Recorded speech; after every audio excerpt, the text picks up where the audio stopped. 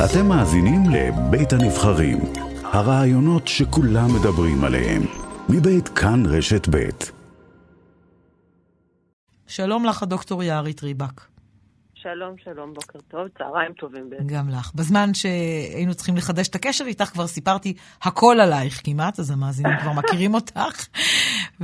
ולכן אני אתחיל בשאלה הראשונה, תסתכלי סביב ותספרי לי מה את רואה, מה קורה שם מסביבך עכשיו, במחנה, במרפאה. אנחנו מאיישים יחד עם ארגון נתן, את המרפאה בעצם 24/7 שנמצאת בתוך מרכז קניות נטוש, ממש גבול מדיקה, שזה המעבר גבול הכי גדול. כל המרכז נראה כמו שאת מדמיינת מחנה פליטים, המון המון מיטות, החנויות שהפכו בעצם, שהיו נטושות, הפכו להיות מרכזי שינה, עם אלפים, בין 3,000 ל-4,000 איש, שפשוט עוברים פה עם תחלופה מאוד גבוהה, נשארים בין יום ליומיים. לפחות זה בין קירות, ולא באוהלים, לפחות זה. זה בין קירות, וזה מערך בעיניי מאוד מרשים מצד הפולנים, והאנשים האלה בעצם מפונים באוטובוסים לכל מדינה שנמצאת באירופה, כל כמה זמן מישהו מכריז, יש מקום ל10 אנשים, מי יכול לעלות על האוטובוס, לדנמרק, לגרמניה, לאן שאת לא רוצה. ואנחנו מאיישים בעצם את הנקודה הזאת כמרכז או נקודה רפואית שנותנת מענה רפואי ראשוני. אליי הצטרפו צוות של רופאים נוסף ביום שני. אני אחרי משמרת לילה ולפני משמרת לילה שמה.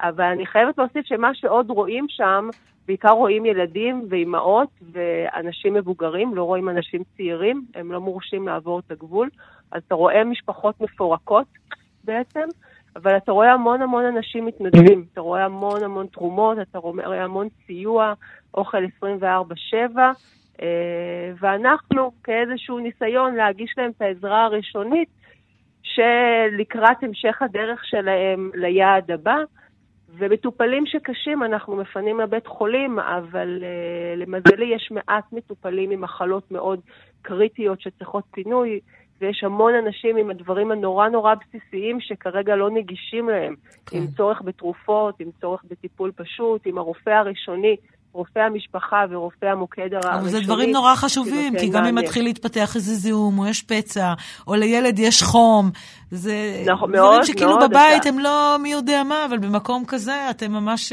מלאך שומר. אין להם כלום, אין להם כסף לקנות תרופות, אין להם שום דבר, אז הם מגיעים אלינו ואנחנו נותנים להם את התרופות הכרוניות, נותנים להם את המענה, בתקווה שהם יוכלו לעלות לאוטובוס, לנוזלים, לילדים המיובשים, שיוכלו לעלות לנסיעה. איך מתקשרים איתם, הדוקטור ריבק? איך מתקשרים עם השפה? אז יש לנו המון עזרה של מתרגמים שעובדים איתנו מהשומר הצעיר, חבר'ה שנמצאים פה ועושים פה עבודה מדהימה עם הילדים ועם המשפחות, ופתחו משחקייה ועובדים איתם ביחד, ועוזרים לנו עם התרגום, אבל גם הצוותים שאנחנו מביאים לפה, אנחנו מייעדים לפה צוותים דוברי שפה. אנחנו מביאים רופא ילדים ורופא פנימי ומומחה למחלות זלומיות וצוות סיעודי שהוא מומחים שמדברים אוקראינית ורוסית. כי זה נורא חשוב. חלק מהדברים זה רק פשוט לשמוע אותם. ספרי על מפגש או יותר ממפגש אחד שהיו לך שם, שנחרטו בזיכרונך עם אדם שהיה זקוק לעזרה רפואית, עם ילדה או ילד או אימא, אישה. תראי, זה כל המפגש הוא תמיד עם אנשים בחרדה מאוד מאוד גדולה.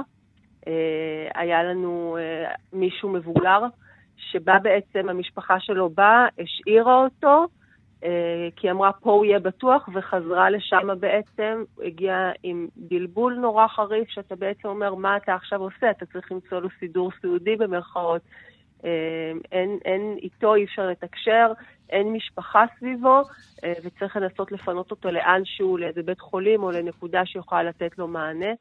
יש לנו פה המון אימהות וילדים, המון את השילוב הזה של אימא וילד, בלי אבא, המון בגלל הצפיפות, אז יש המון מחלות רספירטוריות, נשימתיות, והמון מחלות של מערכת העיכול, ילדים שמקיאים הרבה, ואנשים לחוצים לעלות לאוטובוס, היה לי מפגש עם גם כן עם עוד זוג מבוגר שהיא הייתה באי שקט, הרבה פעמים אנשים מבוגרים יכולים להיכנס לאי שקט במצבים כאלה, והיא רק אמרה לי, תני לי משהו להרגעה שאני אוכל להעלות אותו לאוטובוס, אני לא רוצה לפספס את האוטובוס תני לי משהו שירגיע אותה לפני העלייה לאוטובוס. אז אתה רואה המון דברים. לפעמים אנשים, נכנסה אלינו אתמול בחורה שפשוט נכנסה והתחילה לבכות, כי הכל נורא סוער והיא לבד, ואז אתה פשוט מרגיע אותה. יש המון סטרס סביב כל הסיטואציה. המון אי ודאות. אנשים לא יודעים, אתה שואל אותם לאן אתם אחר כך ממשיכים, אנחנו לא יודעים, אין לנו כסף, אין לנו כלום. מה גרם לך, דוקטור ריבק, לצאת למסע הזה ולא להישאר בבית החולים הנוח?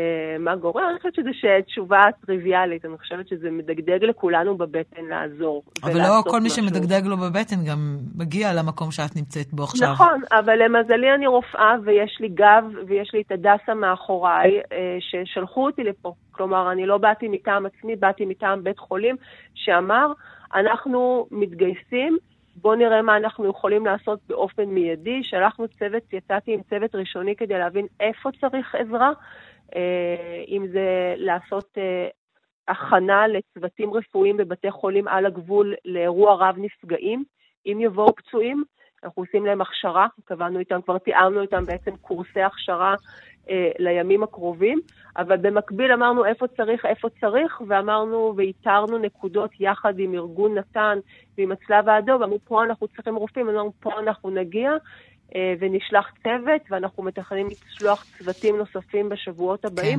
עד כמה שידרש. הדוקטור. שזה אני מודה להדסה שנותנת לי את הגב הזה. הדוקטור יערית ריבק, מבית החולים הדסה עין כרם, עכשיו במעבר הגבול בין אוקראינה לפולין, מטפלת שם במרפאה מאולתרת בפליטים. תודה רבה לך פעמיים על מה שאתם עושים שם, וגם ששוחחת איתנו. בשמחה, יום טוב שיהיה. תודה.